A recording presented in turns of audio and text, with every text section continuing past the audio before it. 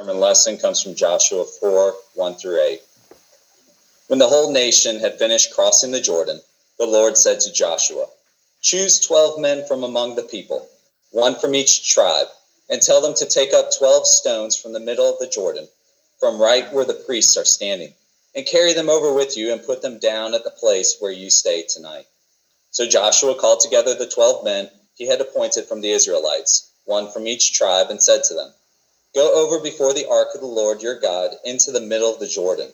Each of you is to take up a stone on his shoulder, according to the number of the tribes of the Israelites, to serve as a sign among you. In the future, when your children ask you, 'What do these stones mean?' tell them that the flow of the Jordan was cut off before the ark of the covenant of the Lord. When it crossed the Jordan, the waters of the Jordan were cut off. These stones are to be memorial to the people of Israel forever." So the Israelites did as Joshua commanded them. This is the word of the Lord. Praise be to God.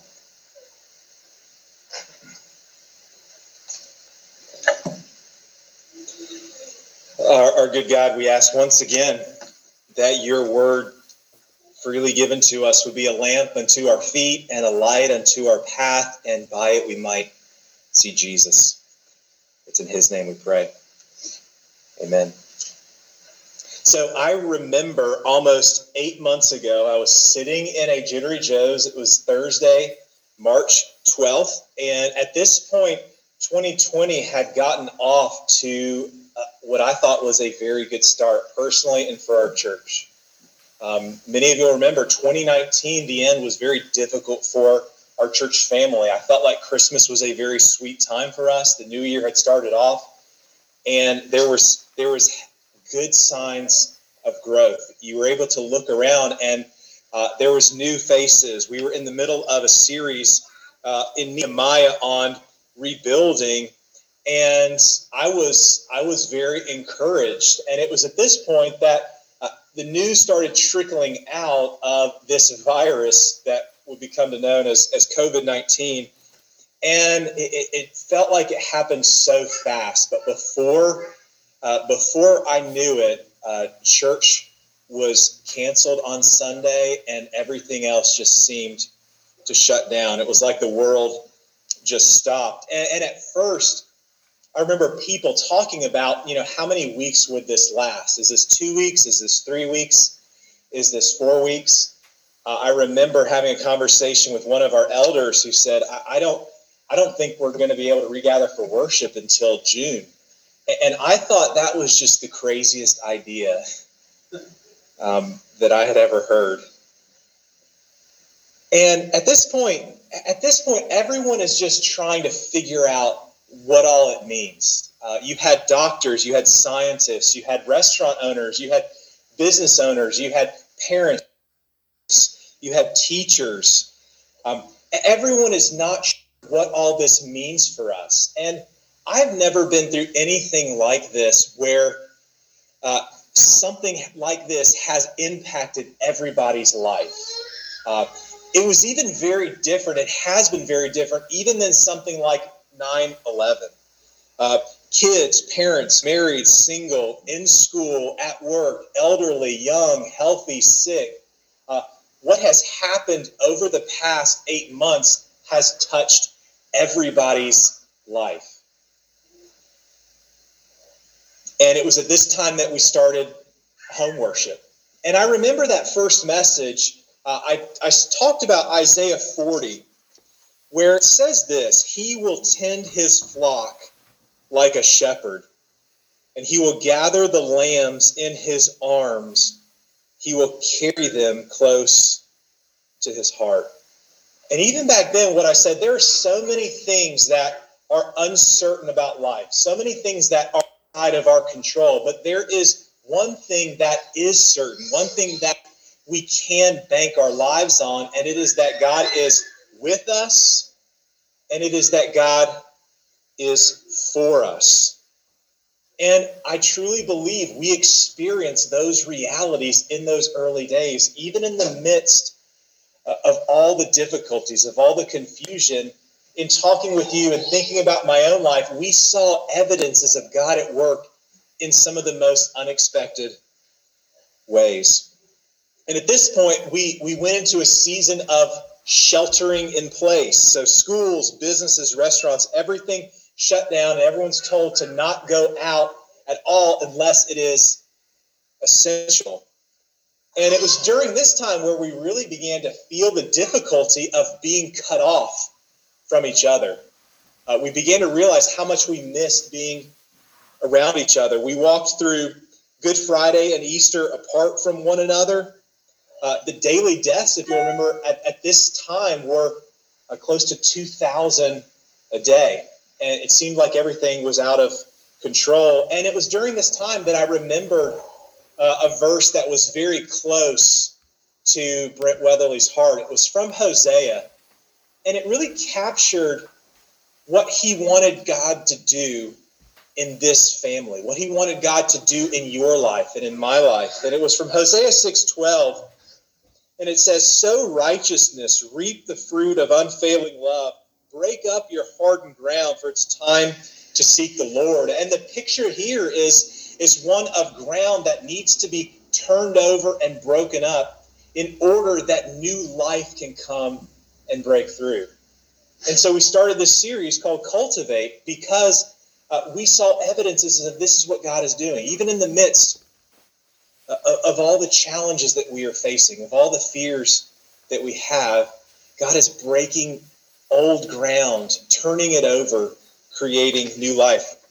In short, God's continuing to be faithful, continuing to be with his people, continuing to be for his people. At this time, Yard Church begins. It was kind of a random idea, but looking back, it's clear, at least to me, that God's fingerprints have been all over it. It was a way for us to still stay connected, to worship together, to share life, to pray, to sing, to hear from God words of encouragement and words of hope. And special thanks to those who hosted and leaded it and served us in that way. Another sign, looking back, that we can say God was at work. God was with us. God was doing good things in our midst. And then on May 25th, there was this news footage of George Floyd's death that went viral. So you have 8 minutes and 46 seconds of footage that is going to send shockwaves throughout our nation and even around the world. And for a nation already on edge, this just sent us further along, pulled us apart even more. It brought up new questions about racial injustice, new explorations of our nation's complicated past, fresh waves of protests, and then even violence and riots that we're having to grapple with, what all it means. But God is at work even in the midst of that. I know for me personally, it started a new season of reading, a new season of listening, a new season of considering what it means to live in other people's shoes and wanting to live out Micah 6:8, to do justice, to love mercy, to walk humbly with our God. And I was encouraged by many of the conversations that I had with you. And that time brought up an old question of what does it mean for us to seek the good of our neighbor? How can we, as ordinary, as broken as we are, bring hope and bring healing to the world in need? In other words, how can we be salt and light? And so we sat together in a season at Jesus' feet as he taught these Beatitudes. And what he taught us was that the people who bring hope and healing to the world are not those who we would expect. But do you remember what he said? He said, "Blessed are the poor in spirit. Blessed are those who mourn. Blessed are the meek. Blessed are the merciful," and more. And along with a global pandemic and racial injustice and riots, if that was not enough to make 2020 extra special and enjoyable, we also have a political hurricane combined with an election year. So this is just wonderful. And it's almost been humorous at points where, as I look back, there have been times where I say to myself, almost out loud, I don't think 2020 can get any crazier than it already is. And then something will happen, and it's like, I do not know what to say. So it was at this point, around this time, where we had plans to start regathering in July. We wanted to be together, and the signs were pointing that it would be a good move for us and for our community. And then at the end, experience a spike. Schools were not going to be reopening. UGA was starting back. And so we continued to do yard church. And it was at this point that we went in a different direction after finishing what it looks like to be Salt and Light. I began to maybe just feel this need personally in me that in light of all that's going on, in light of all that I'm feeling, all the weight, the safest and best place for me and for us to be is close to Jesus. And we need him to be clear. We need him to be simple. We need to hear his voice, and we need to see him in action. And so we started this series, Encounters with Jesus. And over the summer, some of our ladies started what we call very small groups. It was a time for these small groups to get together, to connect, to share life together, to pray together, to look at the scriptures. And it worked out so well that we decided to pivot away from community groups to doing these very small groups across our church. And this has been another surprising grace and evidence of God's faithfulness. Something that we did not plan, something that we did not expect, and yet the work that God is doing in our hearts through this, I know even in my own very small group and in my heart through this and through these relationships, is remarkable. To see people gathering around, anticipating what God is going to say and praying together and to encourage each other has been an encouraging move. Go back to Hosea. God's breaking up ground. New life is breaking through in some of the most unexpected places. And I would say also, over the past 7.5 months, we have seen God's faithfulness in our finances. So you have continued to be generous in supporting the work of this church and giving. We have tried to keep our expenses low, and they have been lower than anticipated. And we've been able to save a significant amount of money, which is then enabled to move towards getting us closer to having a building. Another side of God's faithfulness is that this pandemic has not stopped our building committee from moving forward. I had a conversation with Meg Griffith early on, the chair of our building committee, and I tried to reassure her in saying, this is a crazy season, and if you all just need to step back and put the brakes on it, do whatever you need to do to care for your family, to keep your head above water. And their movement in this has been to bulldoze forward, to keep pressing on towards new plans. And they have done some tremendous work. So while there may be much that you don't know about our building, there's been a lot going on behind the scenes, getting closer to drawings. We're talking with county commissioners to try to get these drawings solidified. Our bank account is growing to help us pay it for a down payment or help us with monthly payments. Who would have thought that would happen in the midst of what we've seen this past year? It's another thing we can look back on and see that God has been faithful. We've also been through some significant transitions. It's been hard for me to communicate the weight of all these, not in person, but 2 elders have transitioned out. That's a big deal. One has stepped down after 10 years of faithful service. The other, a very close friend, has moved away. That was a hard blow to me personally. So Ryan Swingle and Todd Harding. Also, many in our congregation who have been sick, who have been really sick. Many have known people who have passed away. Jobs have been lost. Vacations have been canceled. Schooling's been changed. And time with those we love has been lost. And on top of all that, we're also 12 days away from the anniversary of Brent Weatherly's passing. And I can't believe it has been almost a year. And I find myself just thinking about him more often and just being sad, just wanting to be here with us in the midst of all this. As I talk with Kim and with Joy and Owen and Sam and Caroline, as Joy goes through college, as Owen goes through high school, as Sam and Caroline go through their senior year, there's new ways they are grieving every day. I was at a cross-country banquet and just seeing Caroline specifically up there, just with her mom and sharing this verse. And it was a small moment, but it was big. The world has moved on in so many ways, but here she is still feeling the absence of someone that she loved is not being there. And so that continues to be there in the background as we approach 1 year. God being faithful does not mean that life is easy. Often we want to equate those, that if God is good and faithful, then my life is going to be free of difficulty and confusion and pain and suffering. But often it's the opposite. So, how am I?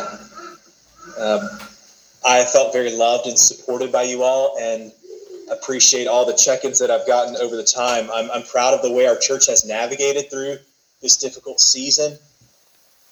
I felt great support from elders and deacons and staff, seeing God work in many unexpected ways. But like many of you, I'm tired. It's been a long 12 months. I found great encouragement along the way, and I'm thankful to be worshiping together again, but I'm also anxious in what lies ahead. And in some ways, that's where we all are. So why am I saying all this? Why am I sharing all this? It's because of this. It's because how we look forward and how we look back are deeply intertwined. They are inseparable, so that one has a significant influence on the other.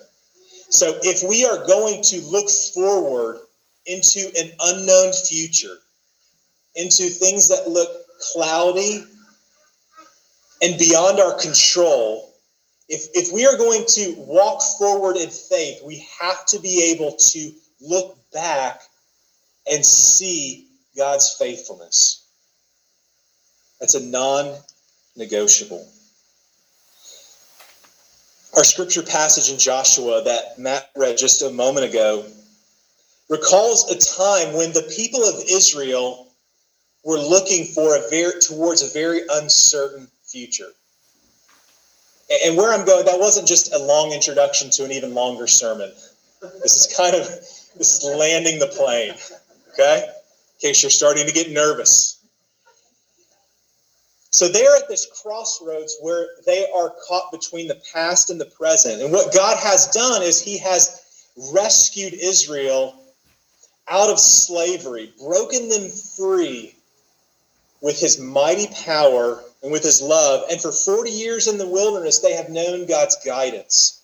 They have known God's protection. They have known his provision, and they have known his presence. And they come to the Jordan River.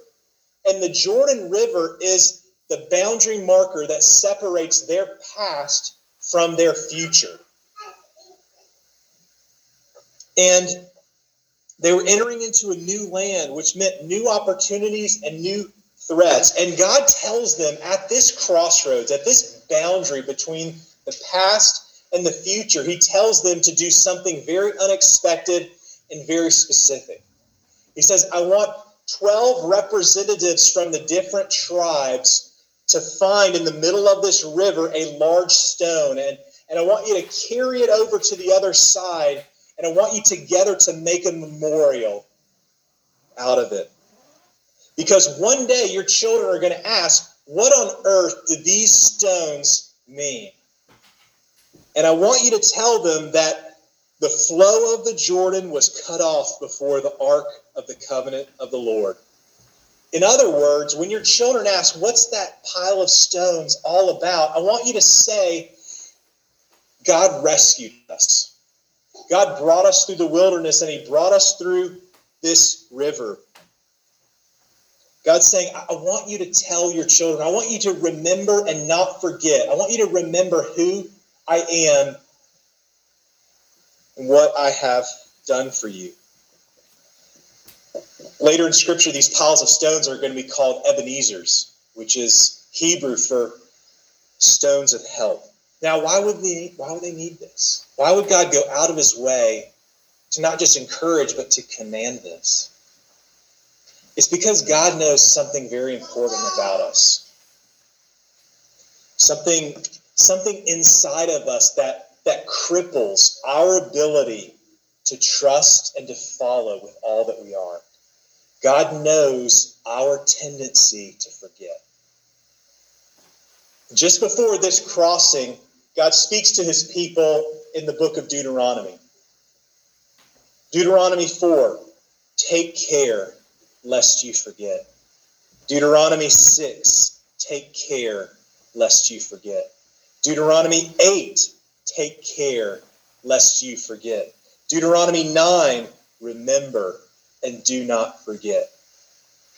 Are you getting a sense of what was on God's heart as these people were entering into a new land and what his concern for them was and what he's calling them to? Not only just encouraging them, but commanding them, saying, this is vital to your life. You've got to remember. Please, please do not forget. And I brought some visuals, because as we think about what this looks like in our own lives, there's some things that we might call big rocks. These in our lives, and we all have them, are life-changing moments where we look back and the shape and direction of our lives were changed by these. Relationship, conversion, birth of a child, healing, something we can look back and say, that was a big rock in which I've seen God's faithfulness. There are some things in life that are just kind of medium rocks that we collect. There's a lot more of these than these big rocks. And as we look at these are moments where we can look back and say, these were significant. These were times where I can see God was present. Times where God came through for me. Times where I had a sense that this is real and that he's good. There's these rocks that are so easy to forget, but God says, I want you to remember them. And then finally, we've got what I'd call sand. How many grains of sand are in here? These are the everyday mercies that we often take no notice of. This is you waking up this morning and your heart beating, and your child giving you a hug, or that sip of warm coffee, or your body not having pain, or you coming to church. These are these countless daily things that we don't give a second thought to, that are evidence of a God who is faithful and who is with you and who is for you. And what happens is if we are not able to look back and see those, we will not be able to walk forward with any type of faith. But if we're honest, there's times, even as we see those, we still have this question, yes, but what if? That's nice, but what if this happens? What if this doesn't happen? What if this unfolds? My life could still come apart at the seams. What then? And what we get from God is not an explanation of what all he is going to do for us, but we get another reminder to look back. To look back at an event that is more than sand, that is more than a meteor rock, that is even more than a big rock. It is the cornerstone of our life. And God says, I want you to look back at that. And to help us remember this event, Jesus himself gives us a meal. And it's in this meal that he says, I want you to remember, and I want you to celebrate it again and again, to keep this cornerstone act of God's faithfulness fresh in your mind. And it's a meal in which Jesus says, this is my body, which is for you. Do this in remembrance of me. This cup is the new covenant in my blood. Do this in remembrance of me. This is our great Ebenezer, our great stone of help. God's saying clearly, this is who I am for you. None of us can control or see what lies ahead. I'll close with this. Think about Israel. When they were on the other side of the Jordan, their story was far from finished and their struggles were far from over. But as they looked forward into the unknown, they looked back and saw a faithful God. Jesus' disciples celebrating that meal together, as they looked forward, their struggles were far from over, but they were able to look back and see a faithful God. And I think about this boundary marker where we are on this 1st of November in 2020, as we regather. We are at a boundary marker separating the past from the future. And as we look forward into the great unknown, it is vital that we look back and that we see God has been faithful in tiny ways, in medium ways, in big ways, and in this way that is beyond our ability to grasp. And as we look back and see that, we'll be able to walk by faith in the Son who loved us and gave himself for us. Let's pray.